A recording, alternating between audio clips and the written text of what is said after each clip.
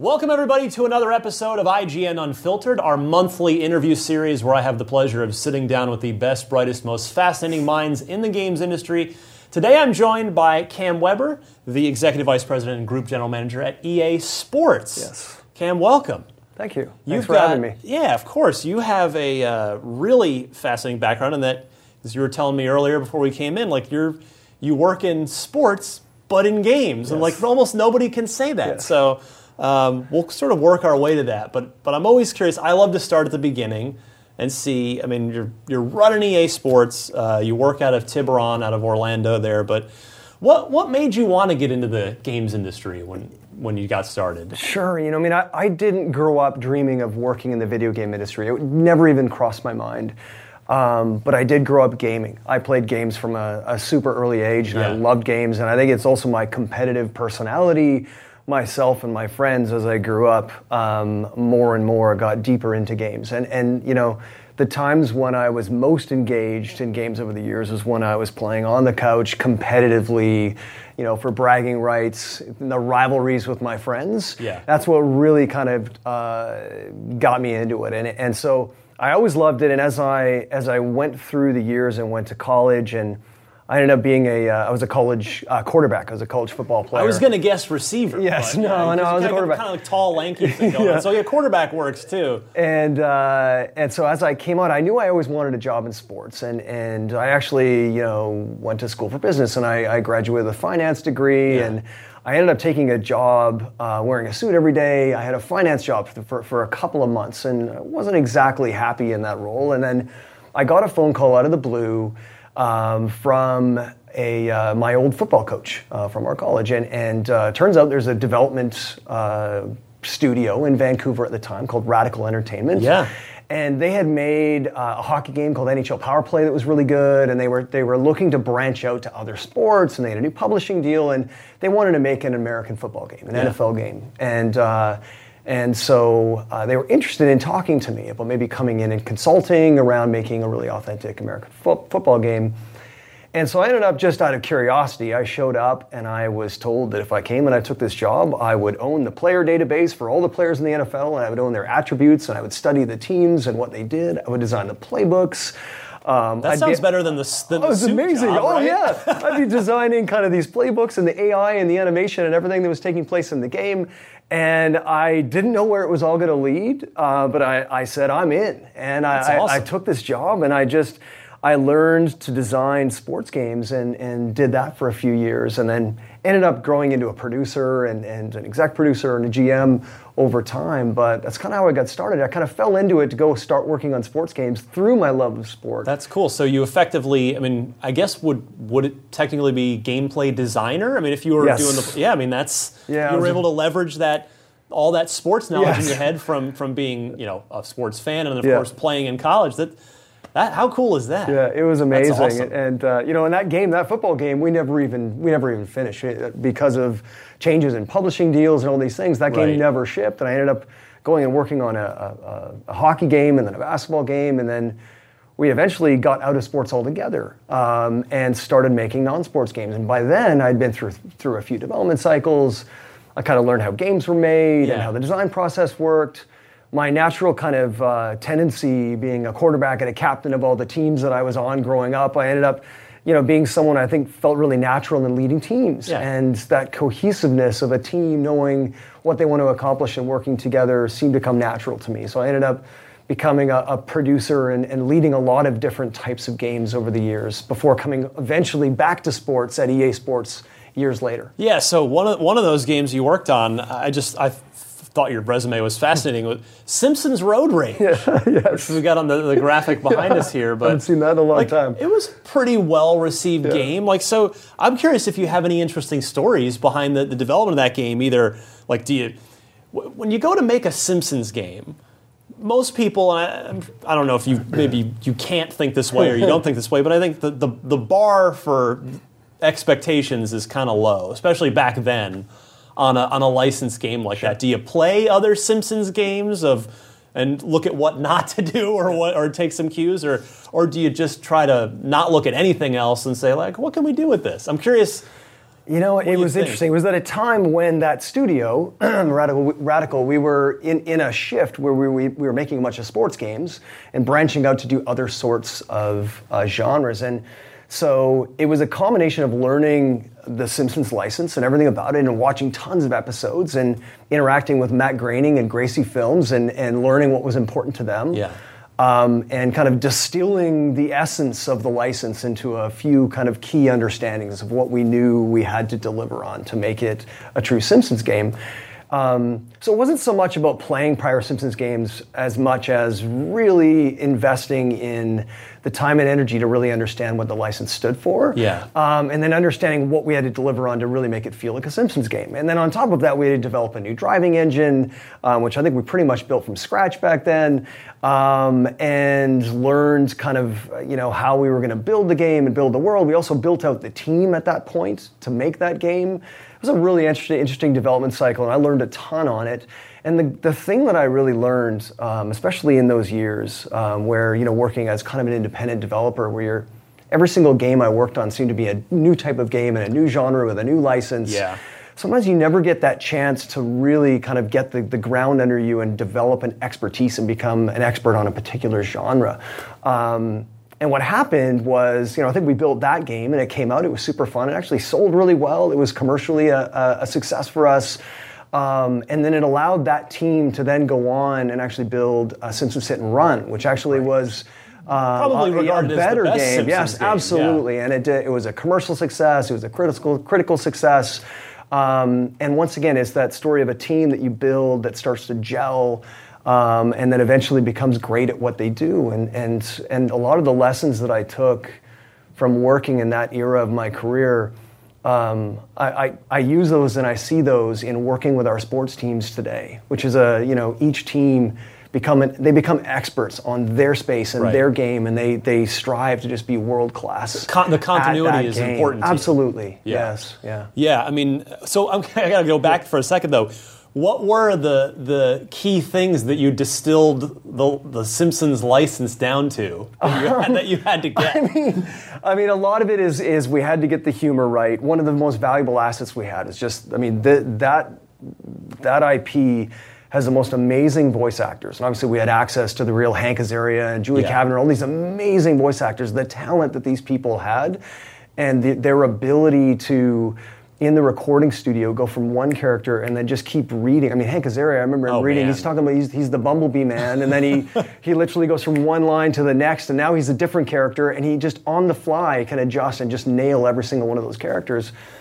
And so we wanted to build a game experience that would bring that humor, the mix of all of the characters in the universe, and use that voice acting of these amazing actors to the best of our ability. And actually, the construct of Simpsons Road Rage is one where you were picking up characters in your car and talking with them, and then picking up a different character in your car and talking with them, and you were over and over interacting with different characters on the fly with kind of one-off jokes and interactions, and it was very well suited to delivering that humor, the breadth and amazing characters that they had within the IP, and then obviously having gameplay that wasn't overly serious and was lighthearted and fun to play and challenging, but really allowed you to just sit back and enjoy the content. After the game comes out and it's fairly well received, do you hear from Matt Groening or Gracie Films or any of those guys afterwards with like a, hey, good job? Or,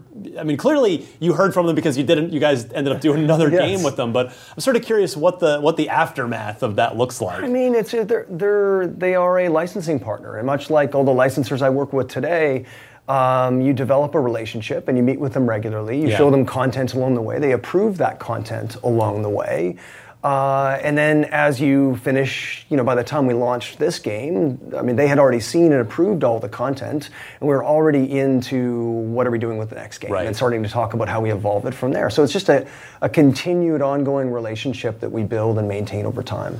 Well, speaking of licenses, you were also involved with another highly anticipated licensed IP, Scarface, The World Is Yours, was a game that, as I recall, I mean, it was a AAA production. It had a big budget, big team behind it. This was not a Like some licensed games, again, that low bar I was kind of talking about earlier. This was not like a just pump and dump, let's try to cash in a quick buck here. Like, you guys made a real open world game with a proper story and the whole thing.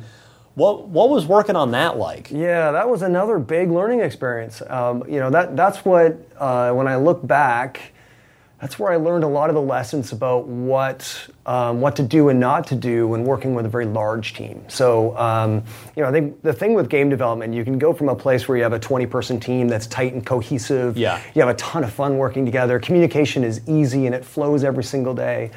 And you get those kind of 60 to 100-person teams where that starts to become a challenge. And then you have to kind of split up into subgroups within your teams and rely on leadership and communication among them.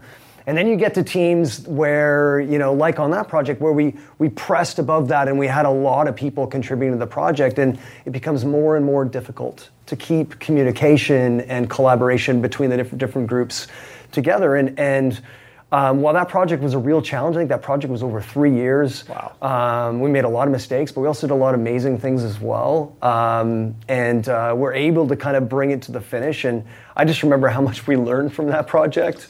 And we had a ton of fun making it. And I think the game did some interesting things. And once again, as we kind of iterate and move on, I think it was one of those projects that really allowed that studio at Radical to cut its teeth on some of the giant open world simulation elements that you have to build and set up for an open world game to be successful. Yeah, and Hulk Ultimate Destruction would come later, which was super well received. Yeah. I don't think Al Pacino's ever done a game, and he did not, for whatever reason, participate. I don't know if he needed like another Brinks truck to back up to his front door, or what the deal was. No, I think it was more just having a voice actor that was going to be, excited and willing to come in and spend the kind of hours that we needed to kind of get all the content we needed. And there had been many years between when that movie had gone live and when the game was made. 20, 25 years later. So it was just the most viable solution at the time. So we found a sound-alike voice actor, did a pretty good job. Yeah. And he was able, I remember he was just able to, you could just ask him questions and he could just stay in character, and he was just nailing it with every single line as we talked to him. So it was fun. It was a fun project. So then you move on to EA Sports. You hook in with the Vancouver team up there. You're working on FIFA, some of their projects. Sort of moving more to now, I'm sort of curious. In recent years, every EA Sports game, every EA game has moved over to Frostbite technology. So I'm curious.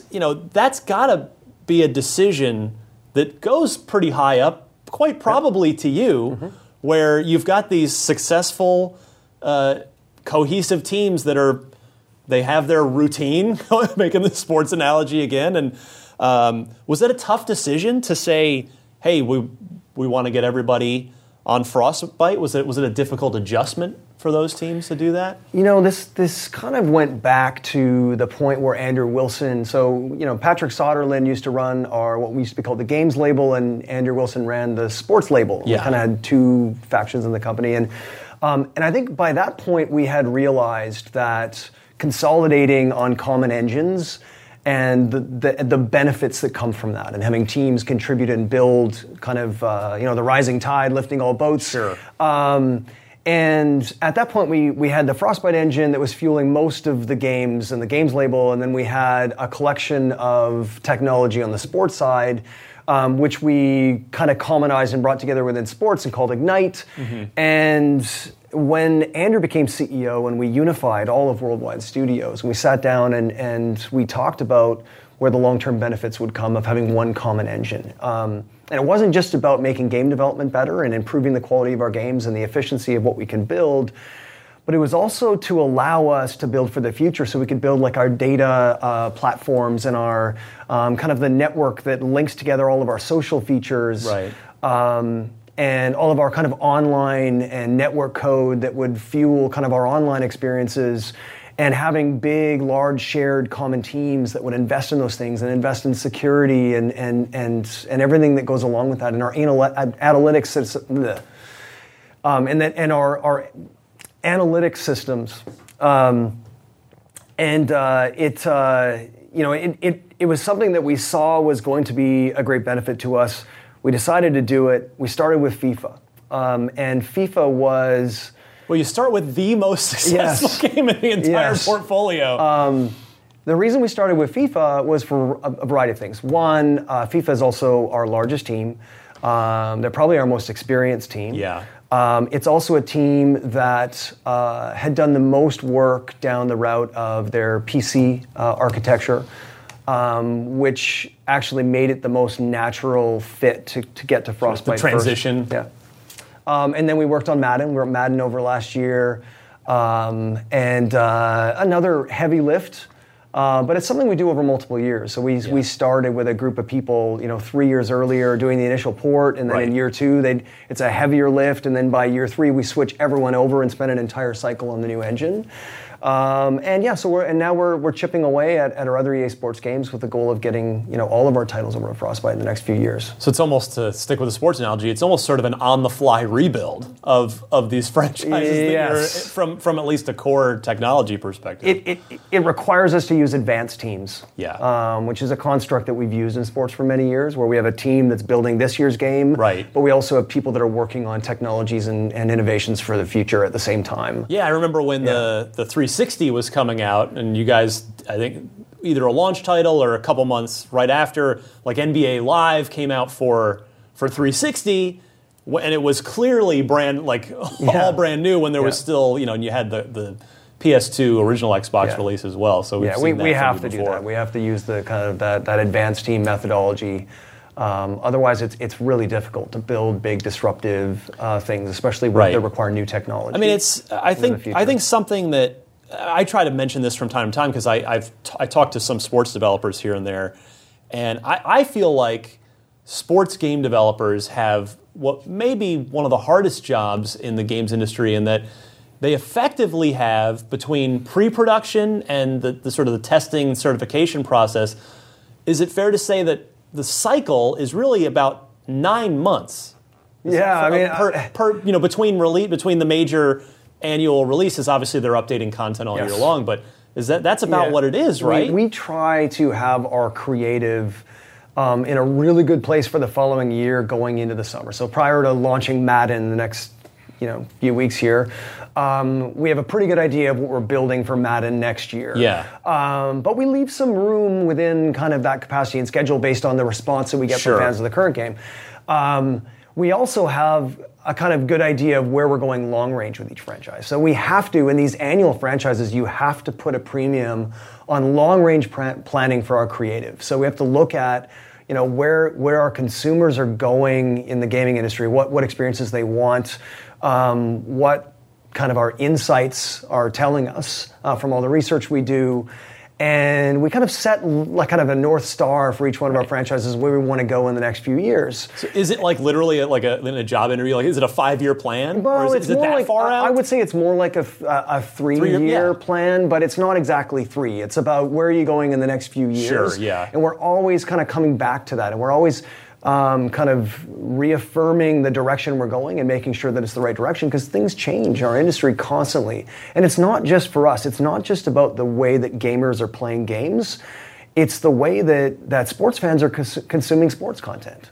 I mean, I have a 10-year-old son who's about to turn 11, and he is a diehard fan of the NBA and the NFL, and he follows the world of soccer as well.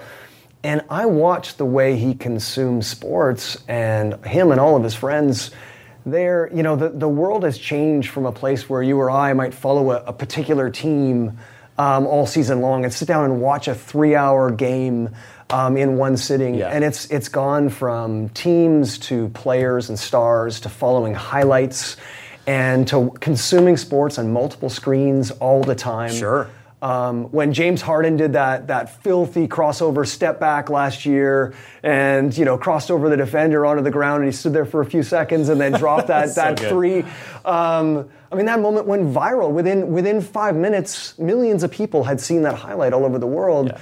And so we have to recognize that people consume sports and sports content much differently today than they ever did in the past. And so they're going to want gaming experiences that reflect that as well. I guess maybe the opposite side of that example is like a couple years ago, daily fantasy sports was like the biggest thing on the planet, and now it's seemingly like gone. Like their merger attempt failed, and so is that the kind of thing where you might be looking at like, oh, okay, this is huge. How do we look at integrating this and making it fun in a video game sense? And then a year or two later, like, oh, okay, that's over. We can let's shift our priority to something else. I think it's an example. But I think it's more.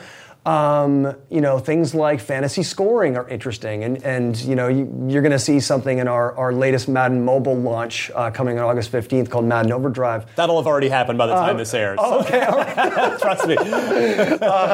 Well, you'll see in Madden Overdrive we just launched in the mobile space, where we created this great PvP experience that uses fantasy scoring rather than touchdowns and field goals. Yeah. It's all fantasy scoring for runs and catches and all that stuff, tapping into the kind of that love of that moment-to-moment gameplay in fantasy sports. But it's also in the way that people are fascinated with following real-world sports, both on and off the field. So you're seeing it's about the culture and lifestyle. It's following your stars, not just what they did last night on the court, but what they're doing today in the media and in social media, and how players are living the lifestyle within the sport. And people are fascinated by it, and they consume just as much of that content as what actually happens on the field. Right. And so it's creating experience, whether it's our career modes or our story modes, or creating gaming experiences that are both, on the streets and on the court in the NBA. Yeah, I read in the news yesterday about James Harden and his debut at the Drew League, which is in a high school gym in Los Angeles. And that's just the way the world of sports has gone. So our games in EA Sports are evolving to create much broader experiences now. I feel like I was at EA recently playing the One mode in live, and I feel like that's hearing you say that, like, the One mode makes a lot of sense now after hearing you sort of explain the way the company thinks about it. Yeah. I guess sort of humor me for one more minute on the technology pipeline side, because again, with all these different teams working on totally different sports, but building off of the same core Frostbite technology, how does that sort of technology pipeline sharing work with that? Like, in the sense of, does everyone add on to it? Like, if the FIFA team makes a cool animation system, can the Madden team grab it, or is it more of just do you end up with these just pretty individualized little branches off of the same core tech? Yeah, so we have a large central Frostbite team, and Ken Moss, our CTO, is responsible for that group, and I mean, that's hundreds of developers, and they are in Sweden and in Vancouver and in Orlando and many other locations.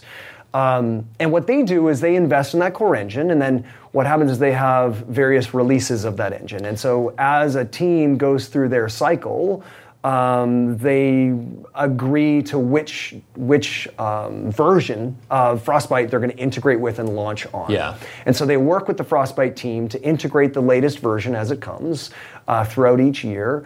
And then at a certain point in their schedule, they pick the moment where they say, okay, this is the version we're going to ship on. So we're not taking any more integrations from this point forward. And then they take the game, take it to the finish, launch it at Polish. And then whatever didn't make it in, they then back integrate those changes into Frostbite afterwards. And so then that central team is constantly bringing in those integrations of new tech and features from all the teams into the latest central version of Frostbite. And then it's going out to the various teams that are using it as they take new integrations of the latest version of Frostbite. Interesting. So it goes back and forth, and it's very tightly organized and managed, and there's always challenges with this sort of model, but there are immense benefits to what our teams can do, where they can benefit from the innovation that happps across the company. Right, and you don't have to pay anybody else for anybody else's engine. Yes, that's true. That's true that as helps well. Too. Yes, that helps. All right, so you grew up in British Columbia, Vancouver area. You went to college there.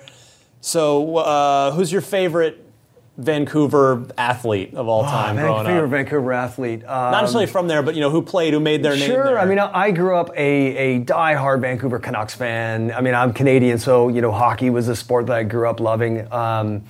And I used to listen to this. I mean, changing sports landscape. I used to listen to Canucks games on the radio in bed before I fall asleep every single night before, on the night before school.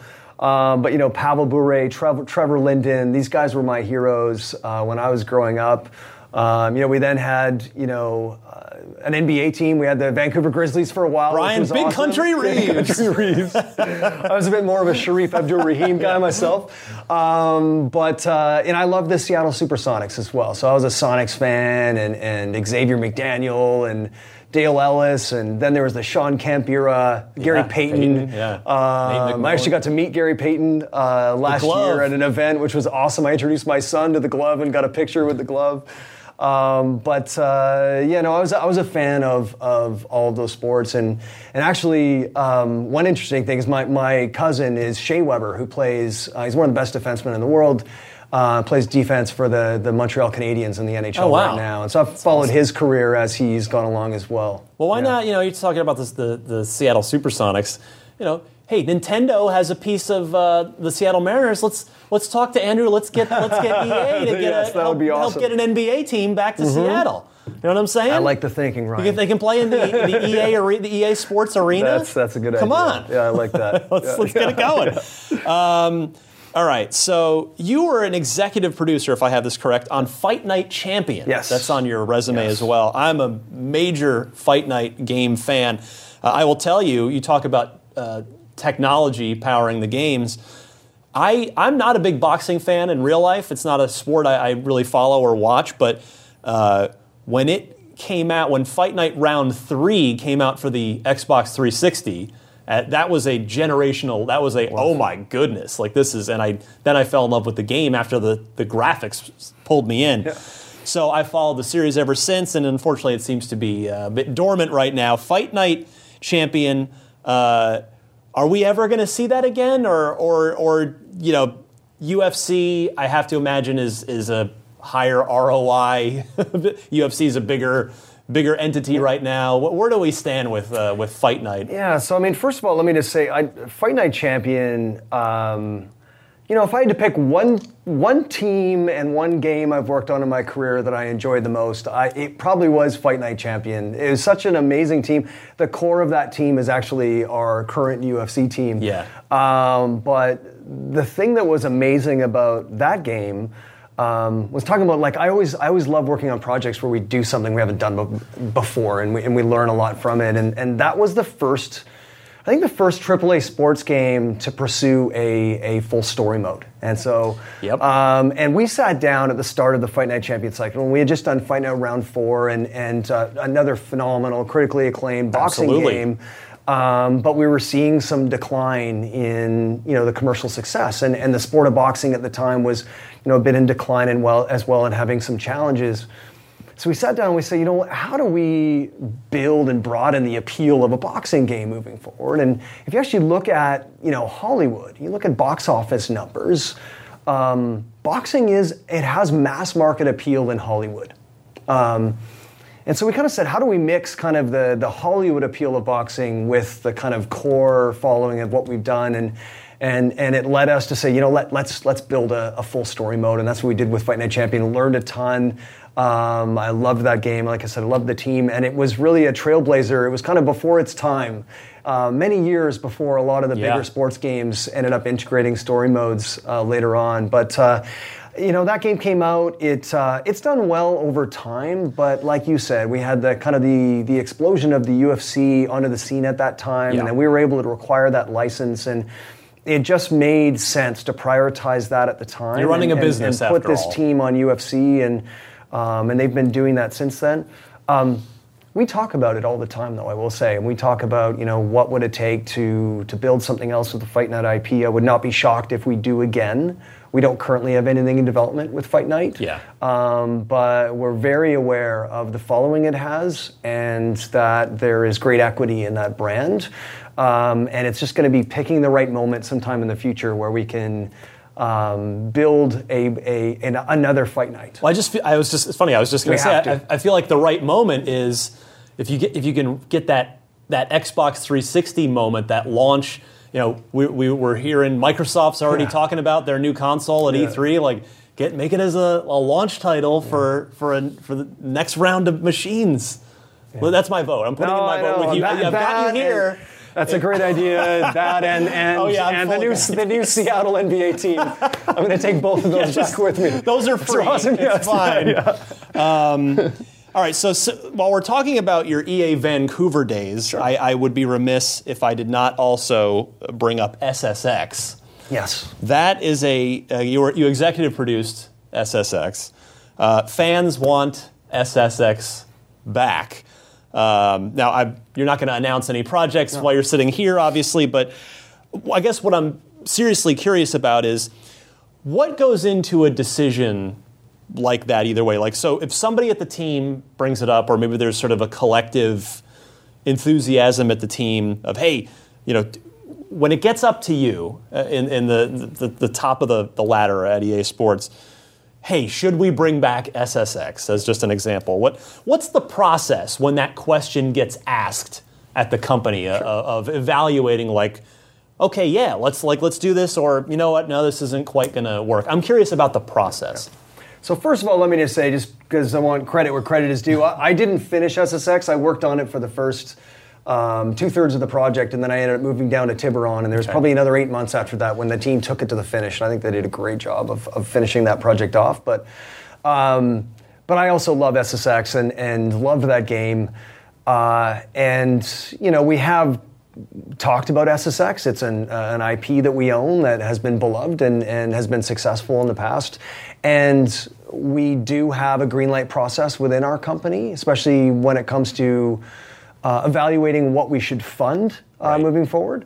But essentially what will happen is if it's a sports game opportunity, if it's something small, if it's, hey, let's try to greenlight a couple of months of a few people putting together some conceptual work or something like that. Often that will come to myself and our EA Sports leadership team. We will look at, I have my budget and my kind of business locked in for the fiscal year, and we have lots of puts and takes and things we prioritize and move around during the year. And if we can look to fund an early piece of work, we'll find the funds to do that by moving around and prioritizing. And then once we get to a place where we might have something that looks like, hey, we've got a prototype and a pitch that could become real, then I'll loop in kind of our executives at a company level that will then, basically that's an ask for a bigger budget and a bigger investment for future fiscal years. And we'll go through that process and evaluate it and look at where it fits in the portfolio. Sure. And we'll have a lot of research that backs it up and all of those things. So there's definitely a process, but it's kind of a phased approach where we can do some things at a grassroots level within the studios before we need to ask to add it to the official SKU plan. Right, makes sense. You can take little bets here absolutely. and there. Yeah. All right, so 2011 you moved to Orlando to head up the Tiburon studio there. I'm curious, what is more pressure? Heading up FIFA, where you were senior producer and then executive producer, or heading up Madden? Which one's more pressure? Well, when I worked on FIFA, it was my first year at EA, and really it was Andrew Wilson who was leading that up at the time, and so I didn't quite feel the full pressure at the time of running that massive business. So I'd say when I did go take on the Madden franchise, it probably felt like more pressure to me. Yeah. They are both high-pressure franchises, and Madden, while it doesn't have the size and reach of a FIFA on a global scale, when you just look at kind of its reach just within the United States and within North America, it's a very important game that and everything you do is under a microscope. So I think both are similar in that way. Both teams also need to iterate and ship games on a yearly basis. Both of them have very high-profile live services with an Ultimate Team that need to be driven day in and day out through the year, and we have the scrutiny of looking at the metrics every single day and how that live service is going. So I'd say there's a lot of similarities between the two. But with FIFA, there's the added complexity of the globalization and all of the different versions all over the world. So you get the whole world mad at you if you screw up FIFA, yes, exactly. Just mostly Americans. Exactly, exactly. Yeah. All right. Your job at one point also included overseeing BioWare at one point along the way, and you were in that position when a game called Shadow Realms was announced, and then about a year later, almost exactly, I went back and looked, ended up being canceled. Now, games get canceled all the time for various reasons, but the time is not usually that quick, where it's like announced and then this isn't going to work. So did something change either with the project itself on that or with the company's priorities? Was it like seeing that the 4v1 mechanic wasn't really going anywhere? I'm just kind of curious. Yeah. It's not every day that a BioWare project is publicly shelved. So I'm just sort of curious to know a little more about that. It's interesting. I actually came in and started working with the BioWare teams right as that was happening. And in fact, my first town hall meeting that I did in BioWare Austin, right, where that game was introducing myself, was a week after that game was canceled. So I wasn't actually involved in the decision to cancel that game, but I will say that as we start and stop various projects in the portfolio, it's always a variety of factors, and there's no one thing that causes a decision to be made.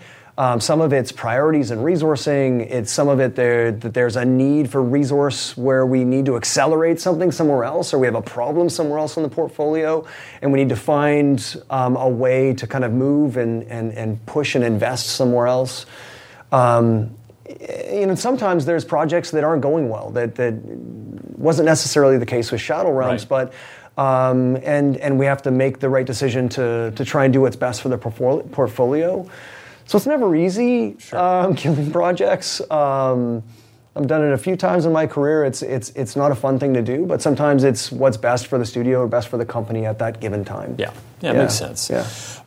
Pivoting more to a happier note, so the EA Sports games, you talked a little bit about this. I mean, we've been seeing the introduction of these narrative-driven single-player campaigns over the last few years, and hey, they've been really good. Like, I think a lot of people are like, oh yeah, story mode in FIFA, that's charming. But no, it turns out they've been really good. So, is it tough to innovate in the sports space where you've got this fixed set of rules and these fixed leagues and teams and everything? It very much is difficult. I mean, I don't know if it's as difficult to innovate or it's difficult to build things that people see as innovation. It's a perception that we're constantly battling. Right. We have massive teams working on games like FIFA and Madden. We have teams working well in advance of the year that we're currently working on, our advanced teams that are building out and investing in innovations for the future.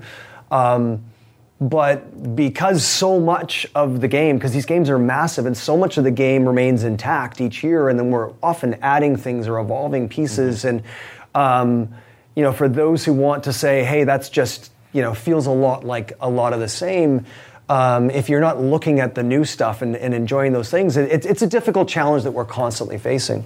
The story modes were one where I think it was just clearly something big and new, and it was a new direction for those franchises. It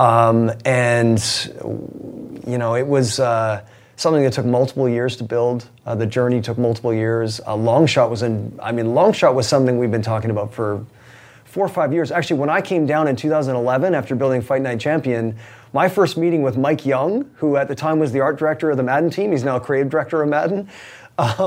My first meeting with Mike Young was like, all right, we're going to build something just like Fight Night Champion. We're going to build a story mode in Madden. We've been talking about it since 2011, and it's been just what's the right time. I mean, I think, frankly, in the years that followed that, there were too many other high-profile things that we very much wanted to do with Madden to get Madden to the place where we wanted it to be from a gameplay standpoint and a mode standpoint.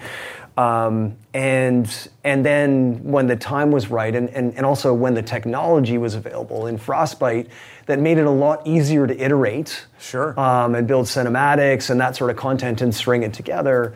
It felt like the right time, but was difficult. I mean, a lot of learning, especially in the first versions, and I think with each iteration, our teams are getting better and better at the storytelling element. Yeah. With gaming becoming more service-based, you talked earlier about the way gamers are changing their consumption of sports, and thus you need to evolve the consumption of EA Sports games. We see games in general becoming more service-based. Longer tails on these games. Is there a day coming where EA Sports games could be subscription-based, like a monthly thing, rather than paying $60 once a year? I mean, is that something that you guys have to weigh and consider and look toward the future on? It's a conversation. As we recently announced our Origin Access Premier subscription on PC. So now we have a frontline content subscription on PC that we're launching, or that we just launched recently.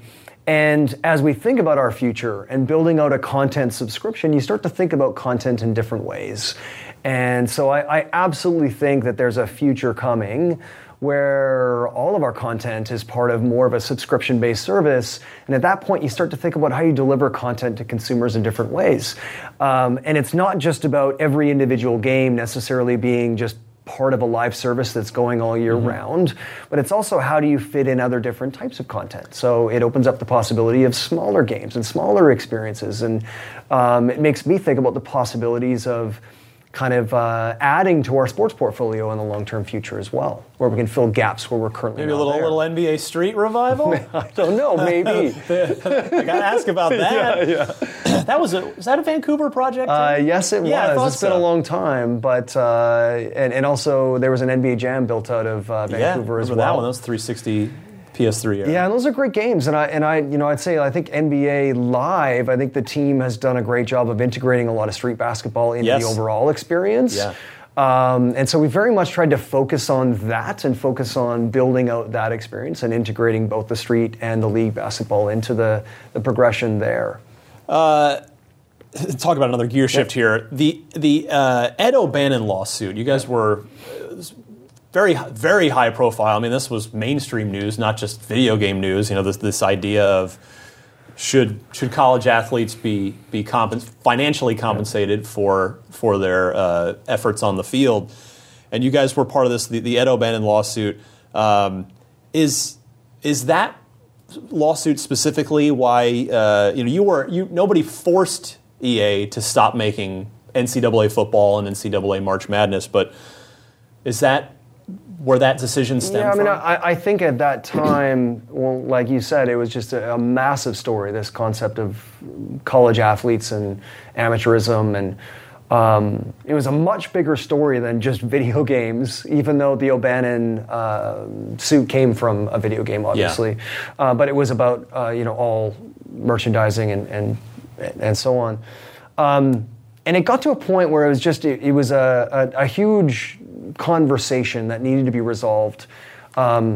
We felt like at the time, all things considered, the best thing was to step away and spend a few years away from the business and allow the forces at play to figure it out and give it room to breathe, with the hope that we either come out long-term with some sort of licensing model that we can then re-engage with, or have resolution on those discussions at a college and player and athlete level, where we could re-engage with a level of certainty that not only are we treating all of those parties in the right way and interacting with that content in the right way, but also we need to be able to give our fans a level of authenticity that allows us to call it an EA Sports game and say this is authentic college football.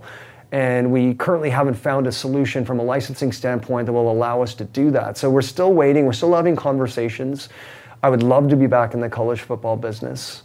But we need to see things resolve in the real world before we can do that. I mean, is it a case where do the lawyers say, well, if you keep going, we could be liable for a whole bunch more money later if this thing goes a certain way. Yeah, I don't know if I'm going to comment on that, but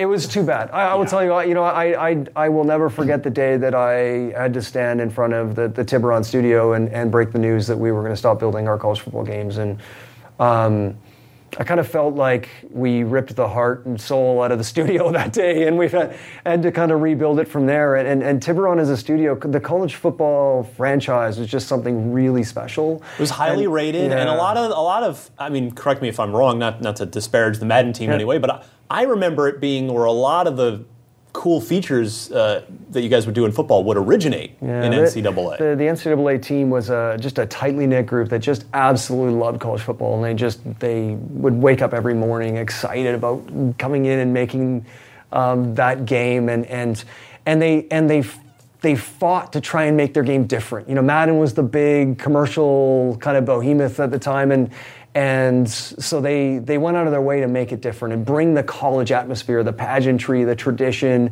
the unique kind of play styles of each team, and introduce some really cool game mechanics as well that really kind of brought out that college game and made it different.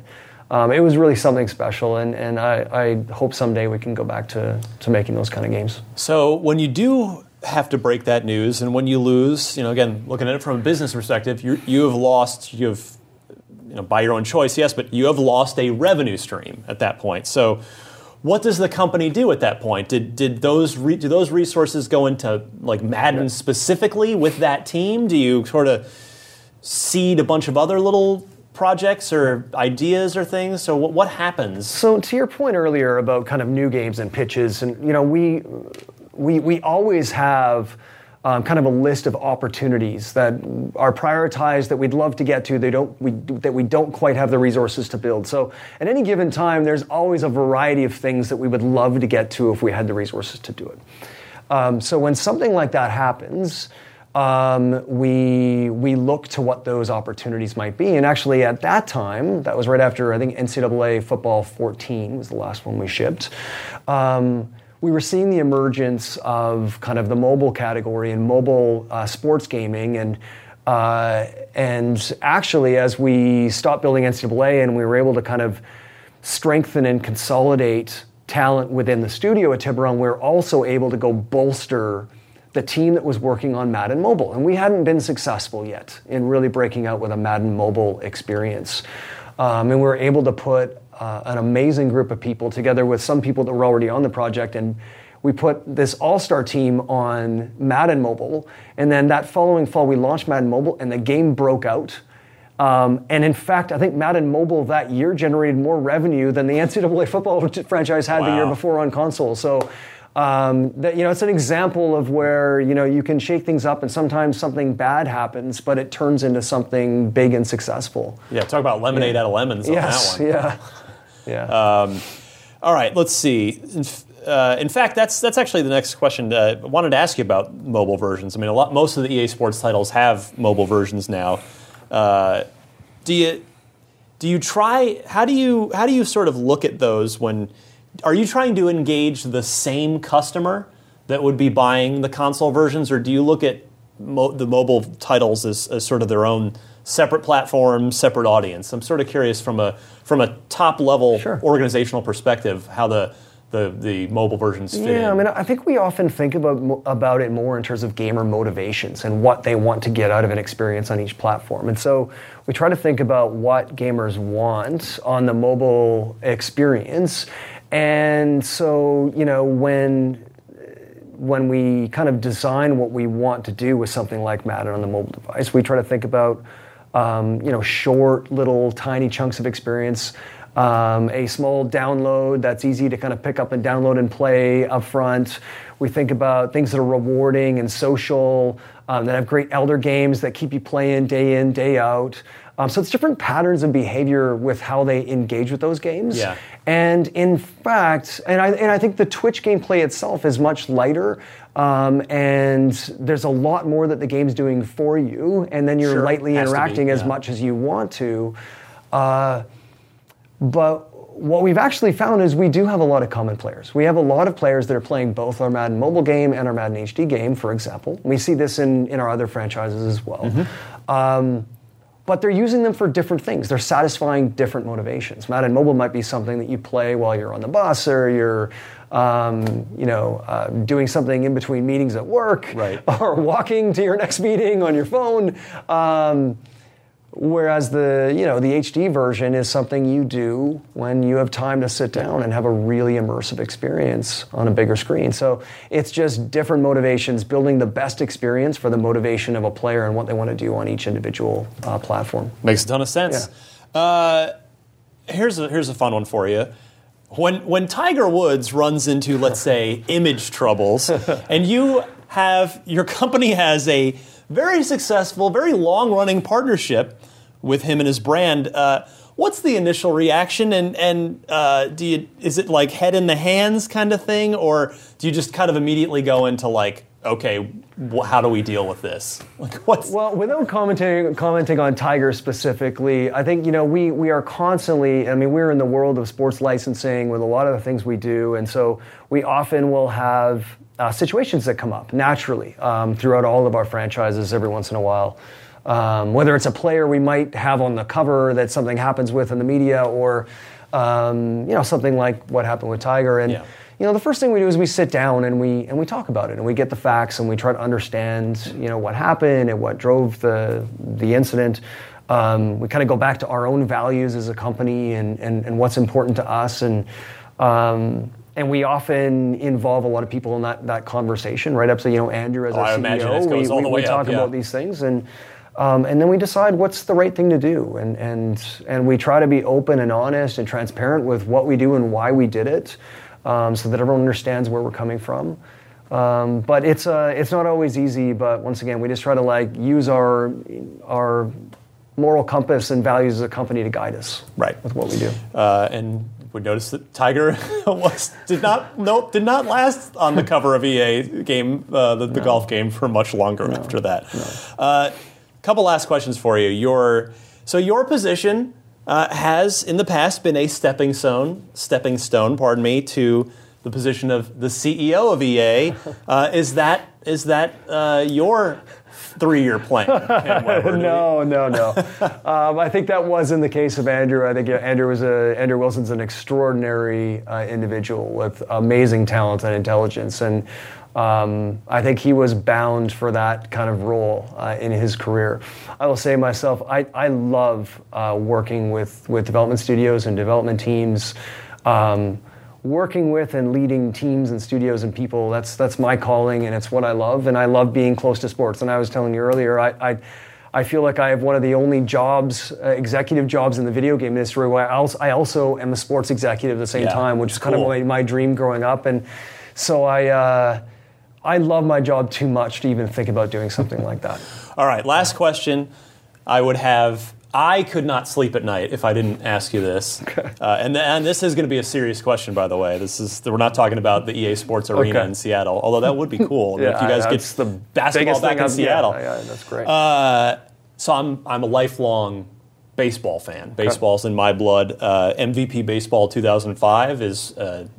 I think it's still the greatest baseball game ever. Awesome. I mean, MLB The Show is fantastic.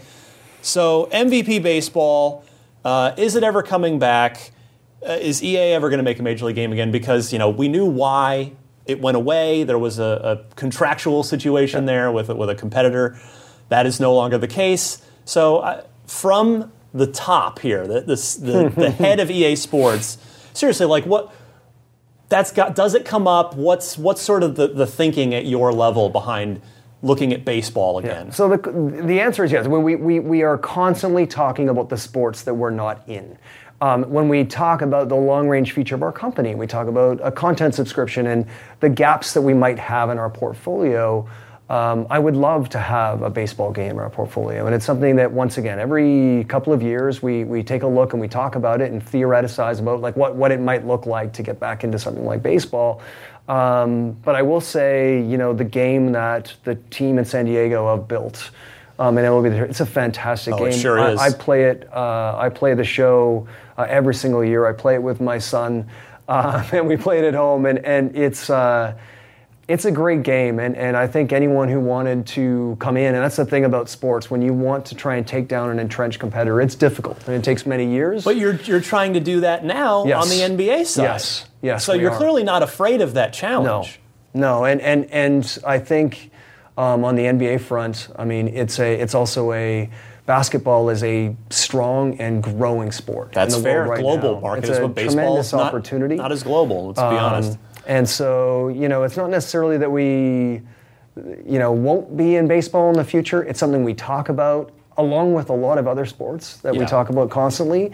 It's more about prioritization, going after, the biggest opportunities with the resources we have. And kind of looking at opportunities we might have long-term as well to try and fill some of the gaps in the portfolio where we can, where in future models and business models we might not all be competing in this AAA $60 console space. Right. Well, you guys have had a strong partnership with Microsoft for a while, and there are a lot of Xbox fans who go hungry in the baseball department. So I will speak for them and say we want MVP back. Okay. But Cam Weber, thank you so much. I appreciate you sitting down here for the last hour or so talking to me. I learned a lot about your career. I mean, I think you have a fascinating job, and I love the path that you have taken to get here. I think it's awesome. So Cam Weber, the top dog at EA Sports, officially the Executive Vice President and Group General Manager. I do these IGN Unfiltered interviews every month, so be sure to check back. Every month they're on YouTube, IGN, iTunes. Check it out. We've got 30-something other episodes. I'm Ryan McCaffrey. Cam Weber, thank you so much. Thank you. We'll see you next month. Right.